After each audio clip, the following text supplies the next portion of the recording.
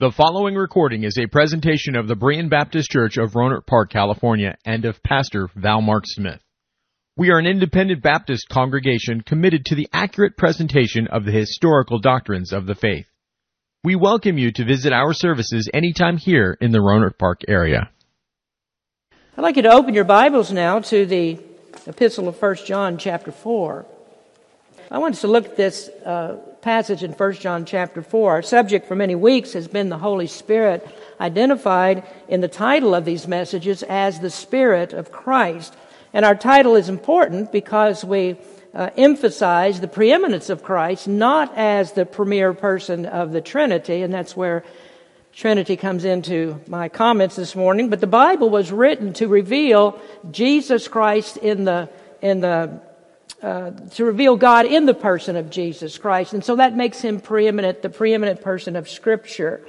Some of the messages I've preached on the subject have referred to the general revelation of God. That is, God as he is seen in nature, and it's evidenced, of course, by all the things that God has created.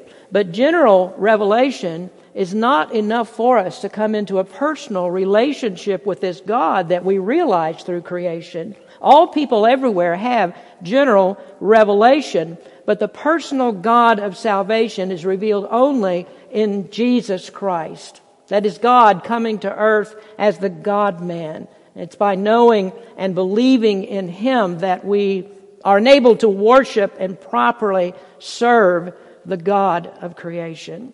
Well, the Holy Spirit is the person of the Godhead who works in the world and works in the human heart to reveal to us the truth of Christ. And it's only that truth through the inspiration of the Holy Scriptures and then by the Spirit effectually calling and using the Word to work in the person's heart. That's the only way that a sinner can be saved. And this is what we call the Holy Spirit's work in regeneration. I'd like to read these text verses. Hopefully you do have your Bibles open to 1 John chapter 4. This was part of our earlier reading. And I take our text today from the first 6 verses of this chapter. Beloved, believe not every spirit, but try the spirits whether they are of God. Because many false prophets are gone out into the world. Hereby know ye the Spirit of God. Every spirit that confesseth that Jesus Christ is come in the flesh is of God.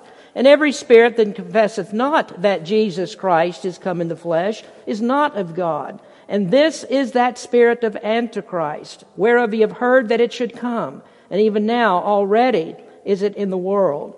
Ye are of God, little children, and have overcome them, because greater is he that is in you than he that is in the world.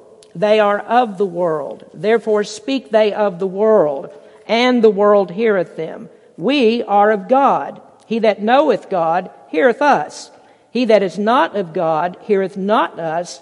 Hereby know we the spirit of truth and the spirit of error. In each of the sermons of this series, we've looked at the work of the Holy Spirit. And one of the things that we've surely learned through this is that the Spirit's work is multifaceted. We learn that it is indispensable to our lives as Christians. And we would expect that to be true because we do understand that the Holy Spirit is God. In our very first message, we explored that aspect of his identity. And if he is God, then we know that he rules the world and our entire existence is dependent on him. The Apostle Paul said, this is when he was preaching to the Athenians on Mars Hill, he said, in God we live and move and have our being. And of course, we could apply that statement to the entire Godhead, but specifically, it is the Holy Spirit who is God's agent in the world who makes these truths known to us. The Holy Spirit is the person of the Godhead in the world presently who works in the world. So again, everything that we do is dependent on him. The whole world is dependent upon the agency of the Spirit, but it's certain that the whole world doesn't acknowledge this. It's certain that the whole world doesn't know this. And even if they do believe that there is a God to which they are accountable, they don't know who this God is. But those of us who know Christ, who are party to His redemptive work. John tells us here that we know the true God.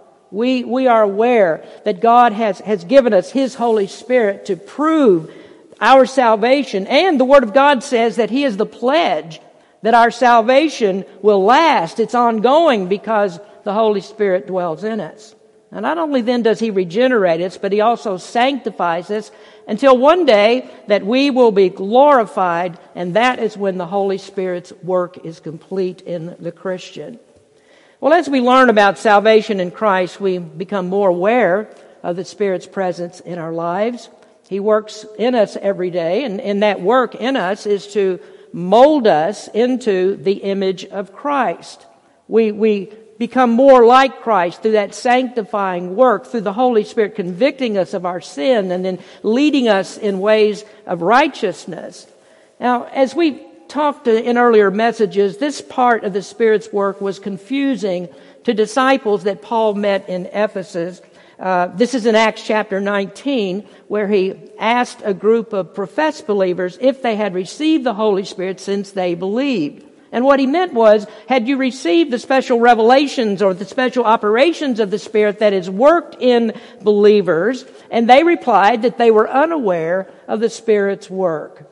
And we explored reasons why they would make such an answer. So that encounter led us into a discussion of the special operations of the Spirit in believers. That since the day of Pentecost, the Holy Spirit is an abiding presence in every Christian's life. Now, although the Spirit has always been in the world, when He came at Pentecost, He came to work in a unique way in New Testament believers. Now, I do want to address that point for just a minute, because the Spirit is the one who guarantees eternal salvation. It's the Spirit only that can enable us to keep God's commandment. And by virtue of that, the Holy Spirit must have been working in some way in Old Testament believers. They weren't absent of the Holy Spirit. But the difference between them and believers today is that we are more aware of the Spirit's operations. We know more about Him. Today we have this abiding presence of the Spirit. Now, He makes Himself known to us in ways, and that is the comfort that Jesus indicated when He told the disciples that He would send the Holy Spirit to be His presence in them, that He would dwell in them, and He would lead them into all truth. And that was intended through all the persecutions and trials and troubles that they would go through, that they would have that comfort that Jesus Christ Himself would never leave them, but they have His Spirit to show that He is there. Now today, as we look at the beginning of 1 John chapter 4, I want to deal with a problem that is especially acute among those who profess to be Christians. There are many that claim that they operate under the power and the direction of the Holy Spirit, but their activities are much different than ours. What happens in their church services is much different than ours. They make claims that we don't make. They do things that we would never do and wouldn't even consider doing. And I notice this sometimes in our congregation, that some folks will come and they'll sit down in our services, and then it's not long before they leave because they don't find here what they expect to find. They expect to find much more demonstrative acts and things going on in the church rather than scripture reading and a message from God's Word. They've experienced things that are much different. And sometimes they will say, well, the power of the Holy Spirit is missing there because they don't do these other things. And that's part of what I'd like to talk to you about over the next few weeks. How do we determine whether these works belong to God, or are they the works of some other spirit? And this is exactly what John is telling us to do, is to try the spirits whether they are of God. So how do we distinguish between the true works of God and the false works that aren't true, that come from Satan? Well, this takes us back into our outline where we are discussing the agency of the Holy Spirit. We've worked our way through parts 1 and 2 of this outline, and we're in the midst of the third part of it, which is the Holy Spirit is God's agent. And we discussed how He is the agent of creation. He is the agent in the ministry of Christ, that He was the agent in the canon of Scripture, or we'd say the inspiration of Scripture. And then now we are in the ministry of the Christian, that the Holy Spirit is the agent of the ministry of the Christian. And under this, we've discussed regeneration, sanctification, glorification, communication, demonstration, and then in our last message 2 weeks ago, verification. Verification is the fruit of the Spirit that is produced, and also the filling of the Spirit. His presence is seen in our activities, by the way that we live our lives, by the frame of mind that we're in, the things that we think about, the things that we like to talk about, and then our willingness to submit ourselves to the Holy Spirit's control. Now, verification is one of 6 ways in which the Holy Spirit works in the ministry of a Christian. Now, today, though, I want to take up the 7th. The 7th of the ways that the Holy Spirit works in the ministry of Christians. Number 7 is distinction. Distinction. There are ways in which the Holy Spirit distinguishes His works from the works of Satan. Now, we are warned in the Bible about Satan and how he deceives people. He's the great counterfeiter. And what Satan often does is to mimic the works of God. His objective is to confuse. It is to obfuscate the truth. He attempts to fool us into following him. And as he does, he leads us away from the truth. Now, we should be aware that Satan is also a spirit. You don't see him, but he's not the kind of spirit, not the same kind as the Holy Spirit. He's not an equal or a spiritual counterpart to the Holy Spirit. You know what? People often think this, that the devil and Satan, or rather the Satan and God are equal opposites. And you decide which one you're going to follow, this one or that one, and they each have equal power. That is certainly not true. The devil is a spirit, and the Holy Spirit is a spirit, but the Holy Spirit is the divine Spirit. He is the one who created the world and all things, even Satan himself. So he has control over all things. So Satan gladly then, as a counterfeiter, one who mimics God, loves to accept the title that he's given in the Scriptures as the God of this world. He loves to take that title, but he usurps the authority of God. And he does it in his work of fooling people, getting them to walk down the wrong paths. Now, if you've read the epistle of 1 John, in the 2nd chapter, you'll find there John says that we must walk as Christ walked. But Satan puts enough obstacles in your way that you can't walk the way that Christ walked, or he tries to prevent that. He's always putting temptations in the way to ruin you in your Christian life. Well, as we begin this discussion today, I realize to some it's controversial. It's said that the church must be unified. It's true. The Bible says that God's people must be of the same mind. There should be unity. They say the church must be unified. And I'm not going to address misconceptions now about the church. So I'll just clarify that statement by saying we expect, or we believe, see that the Bible says that Christians should be unified. We should all have the same doctrine. Technically, we should all have the same thoughts of God. We should have all the same interpretations of the Lord, which we don't, but that doesn't prevent a measure of unity. The Bible, or rather people believe, I should say, that in reading the Bible, that we should not take up controversies. In preaching, we shouldn't mention the controversies. We're not to focus on false teachings of those who claim to be Christians, but they're not. Well, if that's what unity in the Spirit means, then neither Paul the Apostle nor John the Apostle were aware of it. The Bible teaches unity in the faith, but it teaches unity in the truth. And so John says that we must check everything that we hear by the truth of God's Word. He says there in verse number 1 that many false prophets are in the world.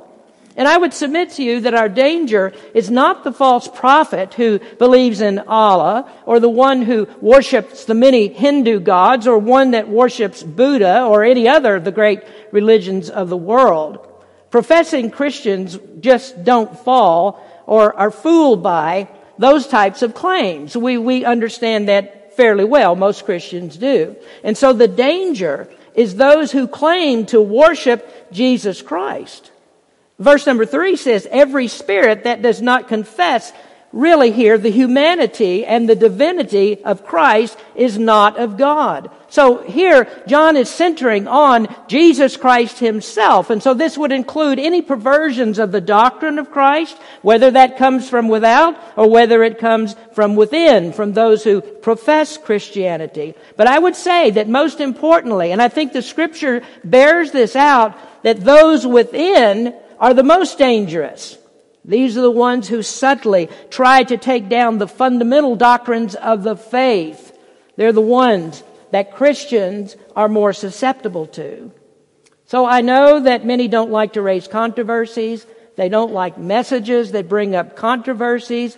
But as I read the Scriptures, it seems to be a constant theme in the Old Testament. The prophets bringing up the false worship practices and warning the people against them. And for us today, this is especially true in the New Testament, as we find it's a common theme in the epistles of Paul, of Peter, John, James, and Jude.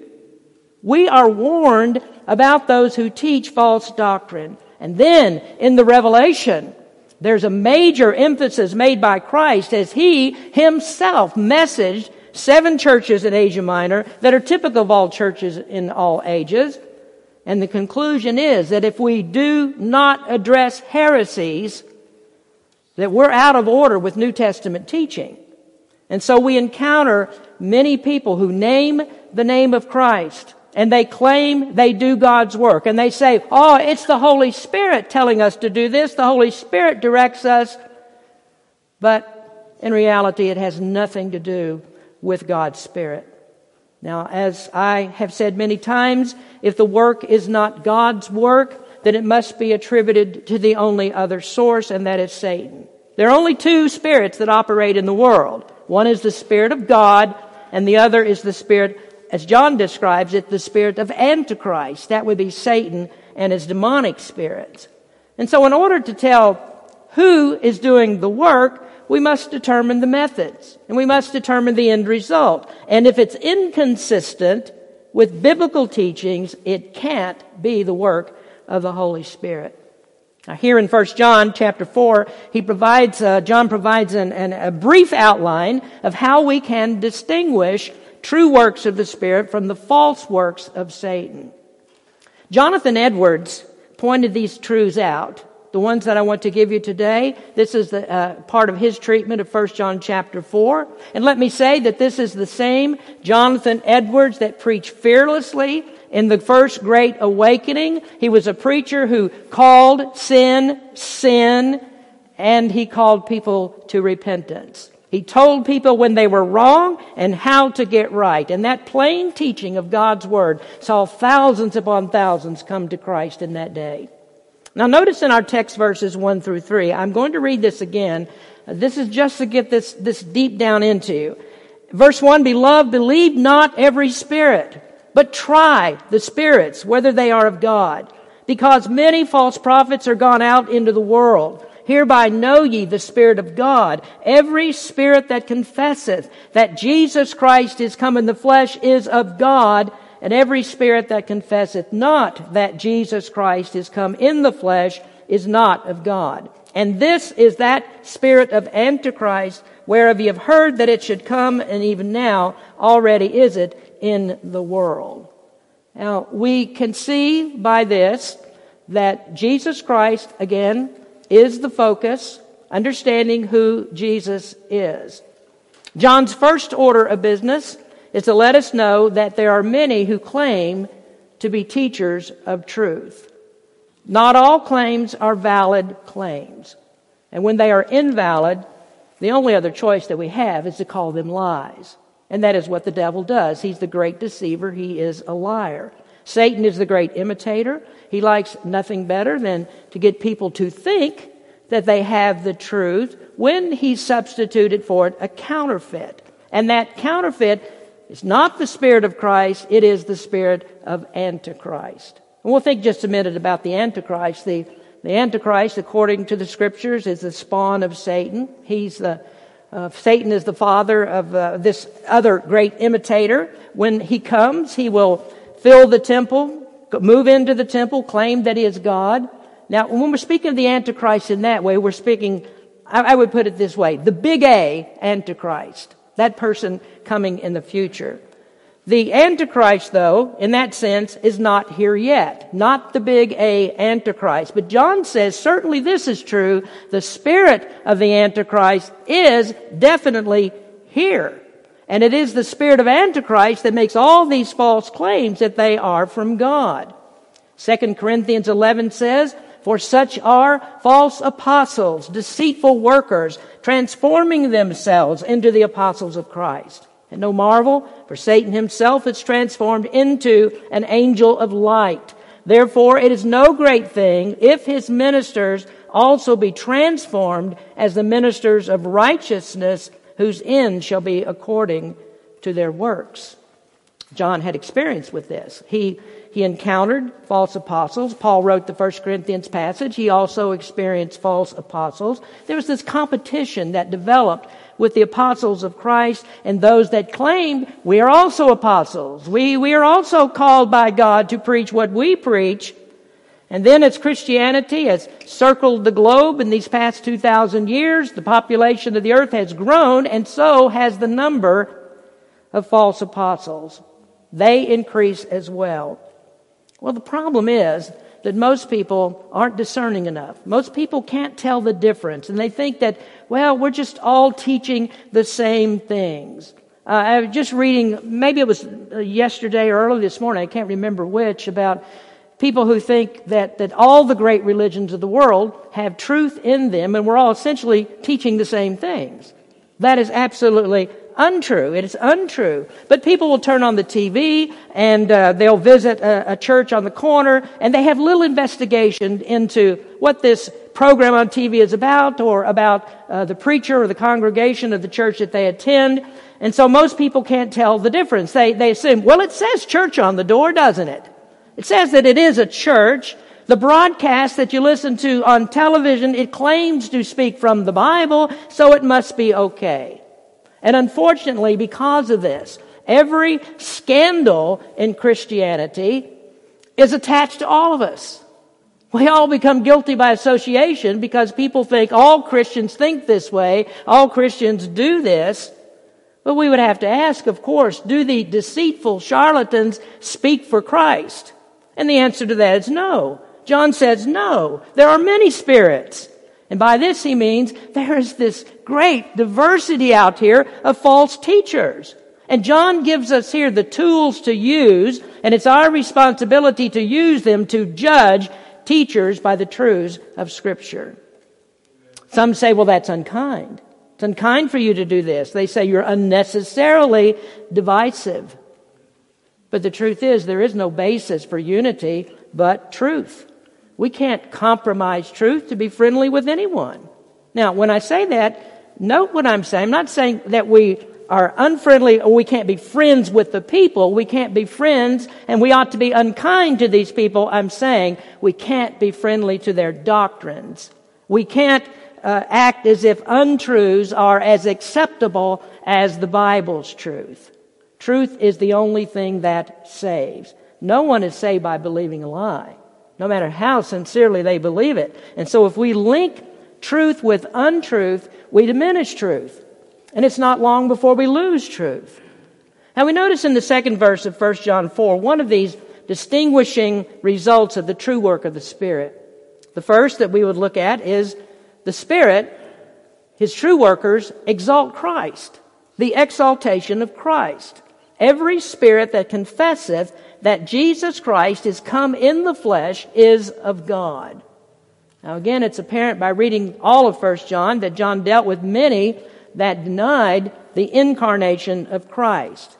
His chief enemies in those days were the forerunners of what are known as the Gnostics. These were people who believed God could never come in human flesh. And that's because they believed the flesh was inherently sinful. They claimed to be believers in Jesus, but they had various ways that they would get around Scripture, getting around the truth that Jesus is God in the flesh. Well, you can imagine then, if they denied the incarnation of Jesus, they must also deny the virgin birth. And when you deny the virgin birth, you deny the God-man and His sacrifice, that Christ is that sacrifice, the God-man. They denied that He was truly man and truly God, that He was the perfectly sinless man who suffered in the flesh for the sins of the world. And this is inherent when we use the word Christ. When we use the name of Jesus Christ, we affirm these truths. We affirm that Jesus Christ is God incarnate. We affirm the promised Messiah who would suffer for sin. We affirm the Lamb of God who took on flesh and became God's perfect, acceptable sacrifice. We affirm His death, the penal and substitutionary death for the sins of believers. And if those are denied, the person who denies them denies the true Jesus. That goes on all of the time.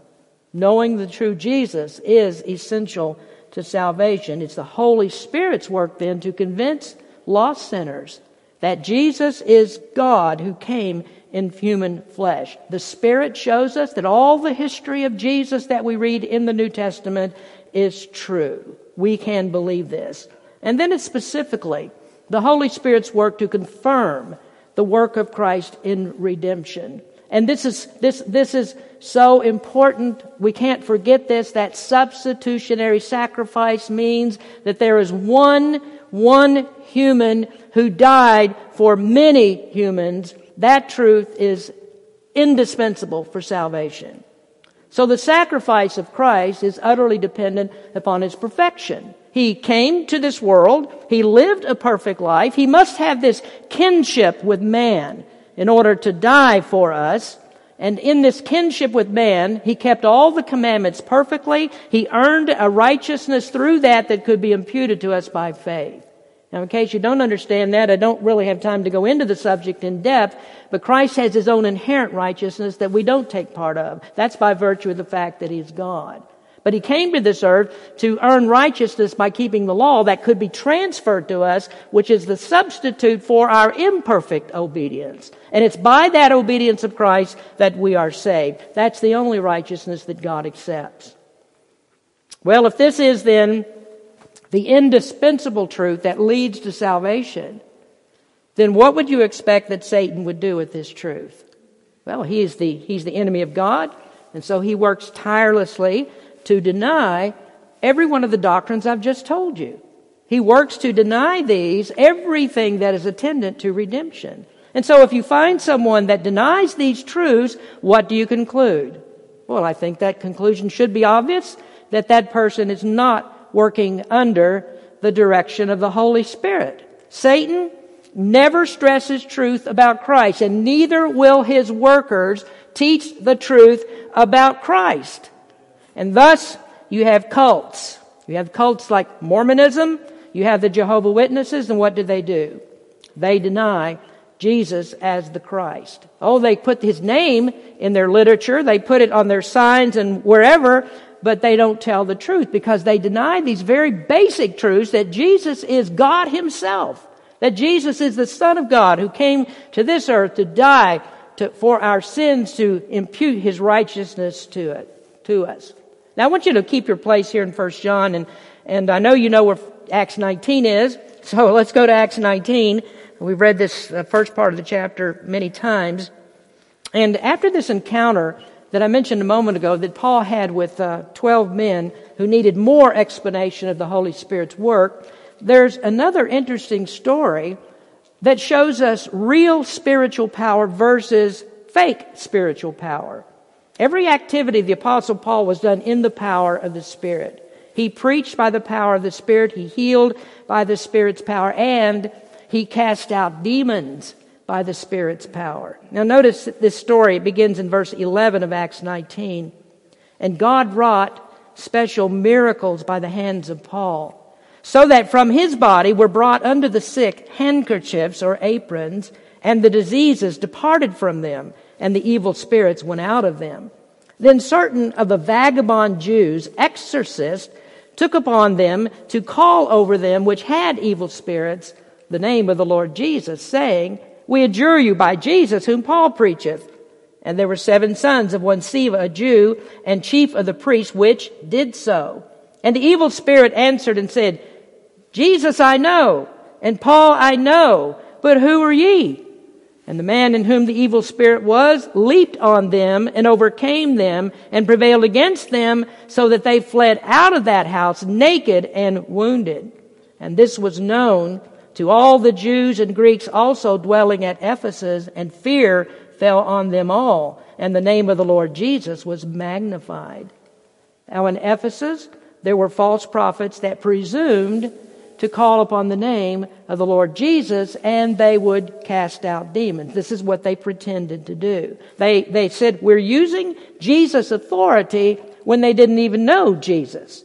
So when they tried to cast out the demon didn't recognize the authority. Now, he did recognize the authority of Paul. The demons recognized the authority of Christ, but not those. Only those who are the authorized representatives of Christ or Christ himself can cast out demons. And so when the demon came out, the man in whom the demon was beat the living daylights out of these false exorcists.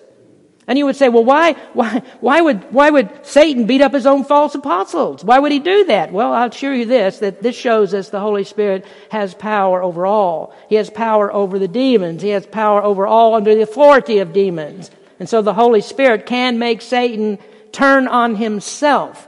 He binds the strong man.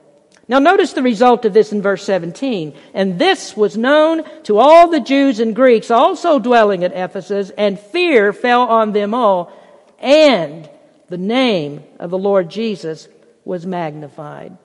Whenever the Holy Spirit works, the name of the Lord Jesus will always be magnified.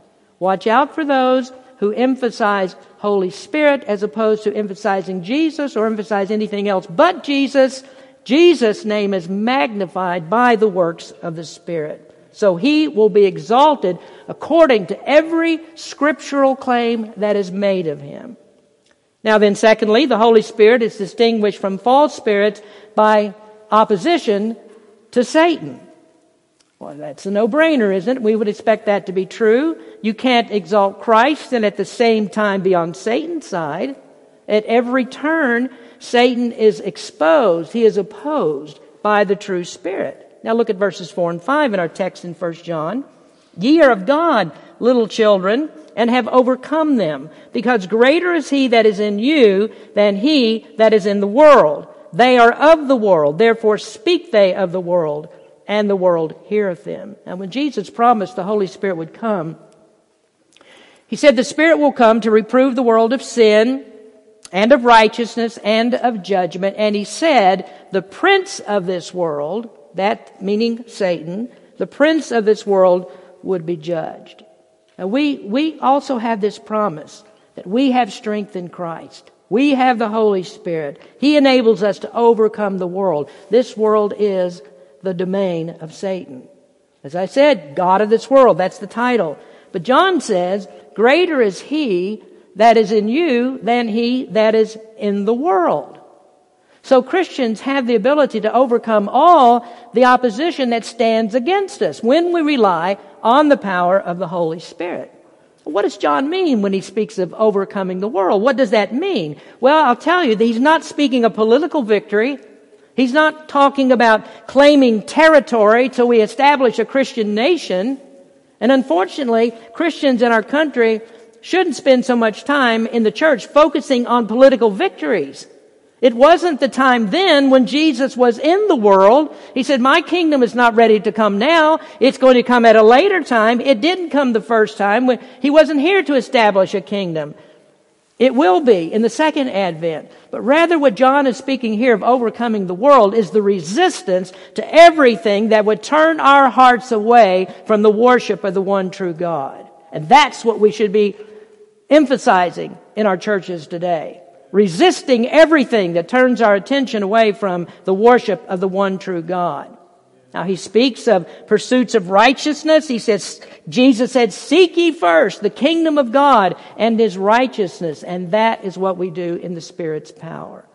Well, as we seek God, we resist everything opposed to God. And we have that ability. We have the ability, the power to turn from sin and through that, the Holy Spirit, we quench the fiery darts of the wicked. And this, friends, is the reason it is so critical that churches preach against sin. This is why we insist that the membership lives holy lives. We oppose the kingdom of Satan. And what we don't want to do is to drag Satan into the church. It's the last thing that we want to do. And so when you see churches that never talk about sin, and they let evil into the church, things that we're experiencing today, the homosexuality, or that God respects the sexual orientation of homosexuals and transgenders and every deviant lifestyle that you can imagine, if that's in the church, you know the Holy Spirit's not there. Now, they might have the name of Christ plastered everywhere on their signs and their literature. They may speak of Christ and they say, this is what Christ would do. They don't know Christ. They don't know Him. They lull people into complacency. They put their consciences to sleep with a tolerance pill and claim it is the work of God. The Holy Spirit will never do this. He always convinces of sin. He never supports sin. Anything that is in the interest of sin, He always opposes. Now, in the second chapter, John wrote, this is verse 15, love not the world, neither the things that are in the world. If any man love the world, the love of the Father is not in him. For all that is in the world, the lust of the flesh and the lust of the eyes and the pride of life is not of the Father, but is of the world. This is what the Holy Spirit opposes. All the works of the world are the works of Satan. Then thirdly, the distinction between the Holy Spirit's work and Satan's work is direction to the Scriptures. The Holy Spirit directs us to the Scriptures. Now notice verse number 6. We are of God. He that knoweth God heareth us. He that is not of God heareth not us. Hereby know we the spirit of truth and the spirit of error. Now, if I were to ask you, what was John doing when he wrote this letter? What did this letter mean? What is this letter? Well, he speaks under the inspiration of the Holy Spirit, and so the words that he writes come from the Holy Spirit. So that makes them spirit and truth. The truth comes from John's pen. The Bible is the inspired Word of God. Paul said that the Word is profitable for doctrine, for reproof, for correction, and instruction in righteousness. So when you find a church that has high regard for the Scriptures, then you have a good indication they're working under the leadership of the Holy Spirit. Again, we can expect this from the Holy Spirit. What would He do? Well, He would steer people to the Word that He authored. He would steer people to the truth that He authored. Well, Satan wants nothing to do with that truth, only to, or except to, twist it. Except to pervert it. That's his only interest in God's Word. And in the last message, we talked about the great dearth of teaching from the Word.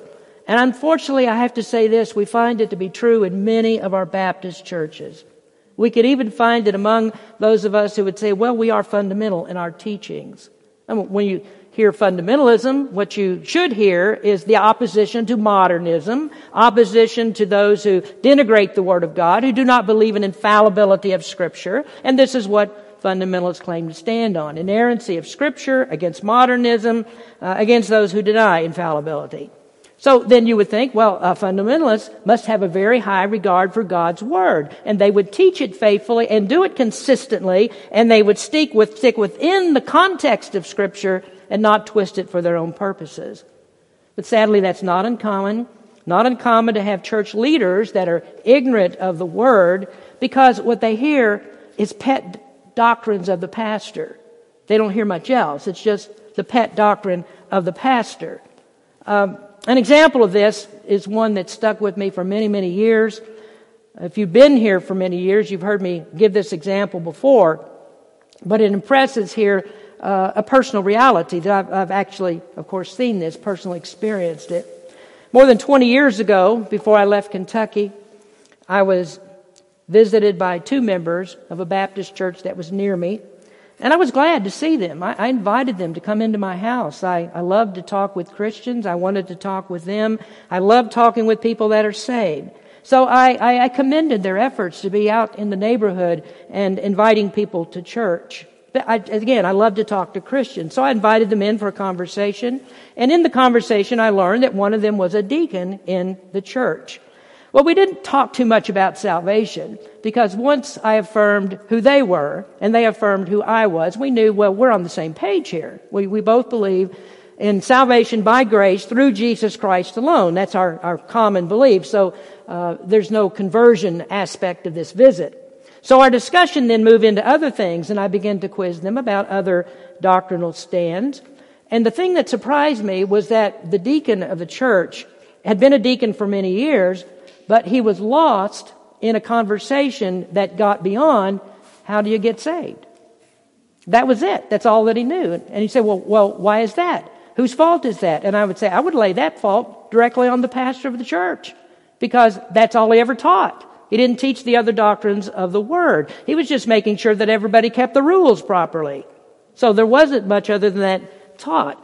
Well, that doesn't tell me there's concern for what all the Scriptures say. Now, you could imagine if that is true in a Baptist church, and I'm not saying it's true in all of them, certainly not, but if that was 25 years ago, and we know how things have increased terribly, the wickedness has increased, how bad must it be among those who are not fundamental churches? How bad must it be? And in fact, we see this if you read the newspapers, if you read religious news, maybe some of you do, I do frequently, you see these regular debates in denominational conventions over sin that they want to allow into the church. Oh, they make this a part of their platforms of their convention. Sinful lifestyles that are allowed to come into the church. You know, one of my favorite illustrations, again, used it many times before because these things stick with me. It was a church just a couple of miles from us in Cotati. And one of our members went to this church as a favor to a friend. And she took her Bible to church. The first thing that she was greeted with, why did you bring that? You don't need it here. That's got Christian on the church. That goes all over our city, all over our country. There are churches that name the name of Christ. They claim to be Christians, but they don't have anything to do with the Bible. Whose spirit is that? Is that a spirit of Christ or the spirit of Antichrist? Can you distinguish between these two spirits? And further, ought you to distinguish between them? Is it biblical to warn people of the wrong spirit? I say, of course you can distinguish. John tells us how to do it. You ought to. It's biblical to point it out. Satan hates the Word, and its ministers will never plant in their people, in those people, his people, reverence for the Word of God. Now, you hear me say this, and you say, well, what Pastor Smith is saying is that Berean Baptist Church has all things right. Everything is exactly right there, just like it should be. We have nothing else to learn. And I would tell you that is absolutely not true. It is not true. We have much to learn, and everything is not right. But as far as we can determine and try to work towards, we are actively pursuing the truth of the Word of God. And it's only the Word that we will pursue. So you'll hear much of the Bible when you come to our church. It's read, it's taught, it's the only foundation of truth, and it's the Bible on which we stand. The Holy Spirit will always direct people to the Word. Why? It's the truth. What else would He do? But it's also the only way to find out what God says.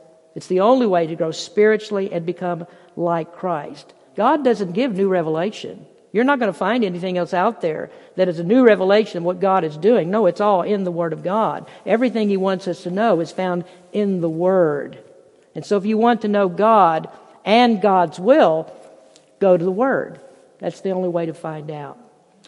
But it's amazing the number of people that you run into that say they are Christians. You sit down with them and discuss, and they say, I think that God accepts all people. Doesn't matter what you do, how you live. God accepts all people. I think that we're all the children of God. I think that all of us will be in heaven. I think there is no hell. I think this, and I think that. And so you pause for a moment and you say, well, what is the basis for your thinking? What is the basis for such thinking? And sometimes they'll say it's in the Bible, which very clearly says they haven't read the Bible. They don't know what's in the Bible. But more often is what you hear is, it just comes down to this. This is the argument. It's just what I believe. And so the only authority, there is no authority higher than thus saith me.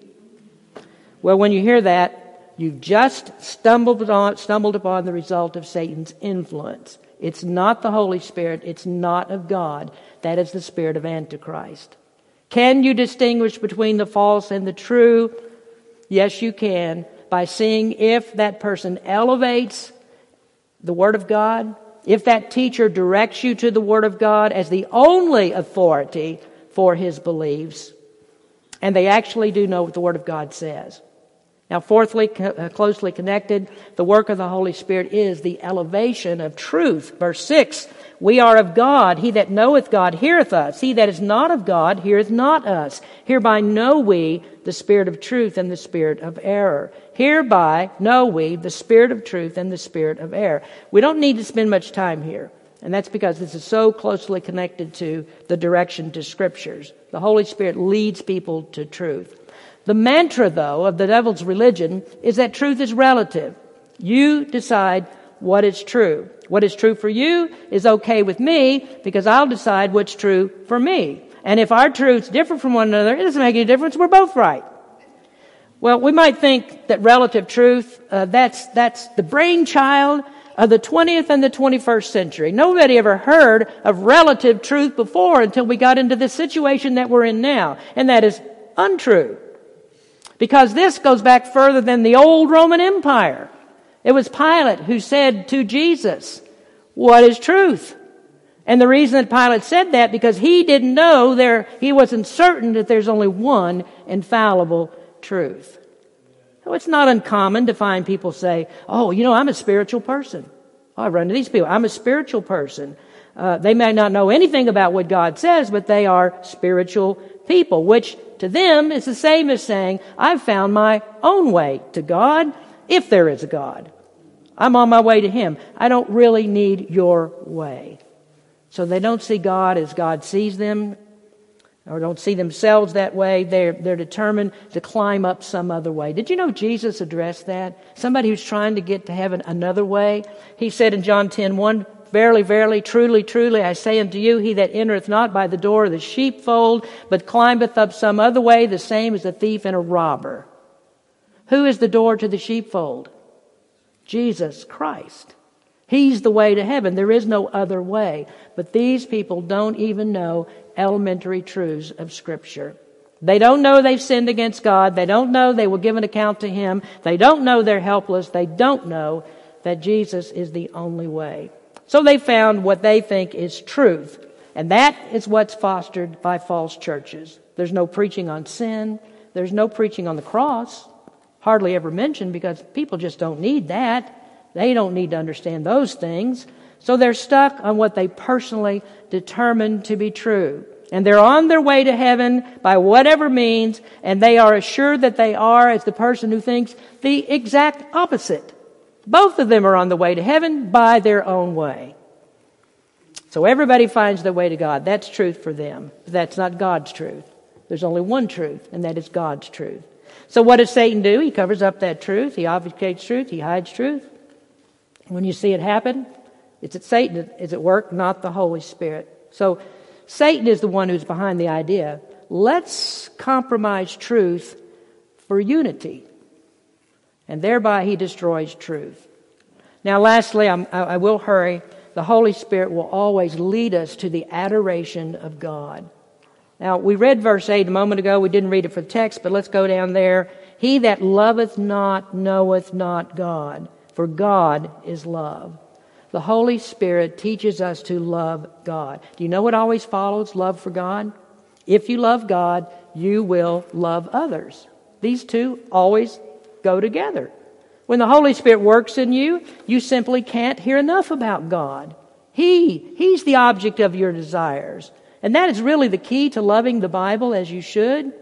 If you love Jesus, you will love the Bible because that's where you find out about the God that you adore. You can't claim to love God if you don't read the love letters.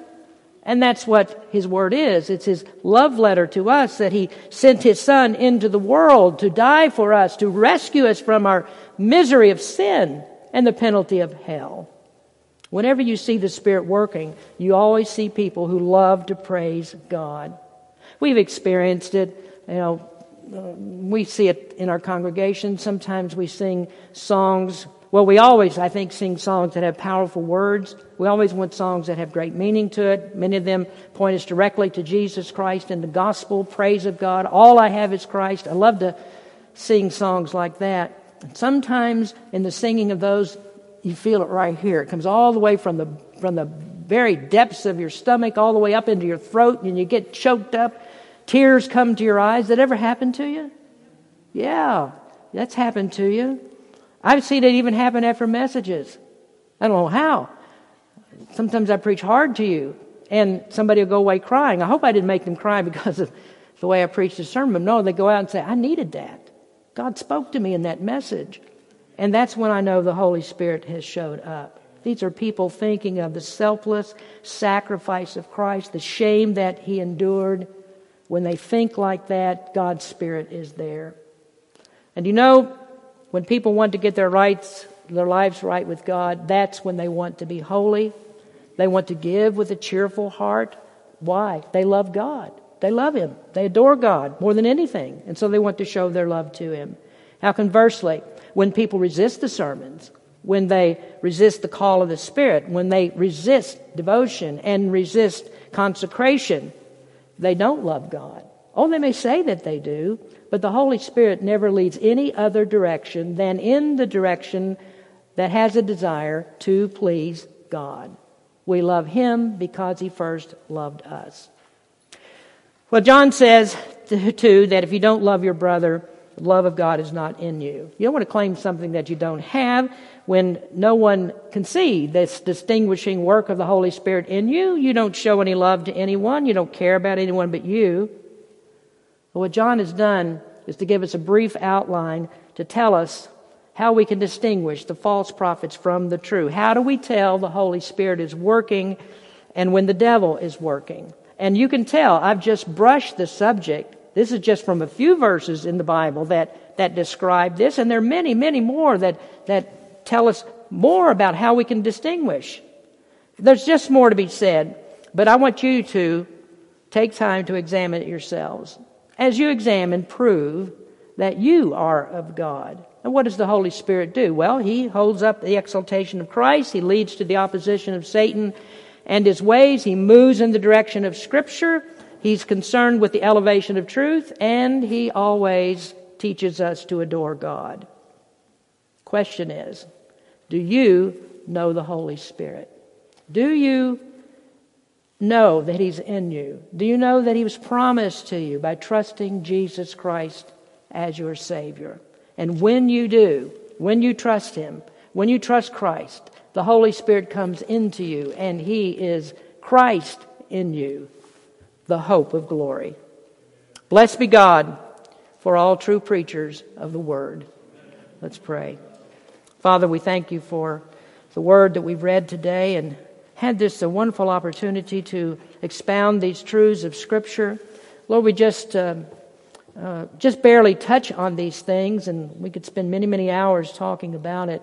But we need to guard our lives. We need to keep ourselves away from untruths and be in places where the truth of God's Word is taught so we can grow thereby. That's the only proper growth that there is, and that is to hear, believe, practice Your Word. We pray for our people today. Draw us closer to You through what we've heard. And again, we pray, Lord, if there's anyone here who doesn't know Jesus as Savior, we do pray Your Holy Spirit will reveal truth. Open up the Word of God. Convict the sinner's heart and draw them to You. Thank you for listening to this presentation of the Berean Baptist Church of Rohnert Park, California. If you would like further information about our church, please feel free to call us at area code 707-584-7275 or write to us at Berean Baptist Church, 6298 Country Club Drive, Rohnert Park, California, 94928. Additionally, you may visit us online at www.bbaptist.org.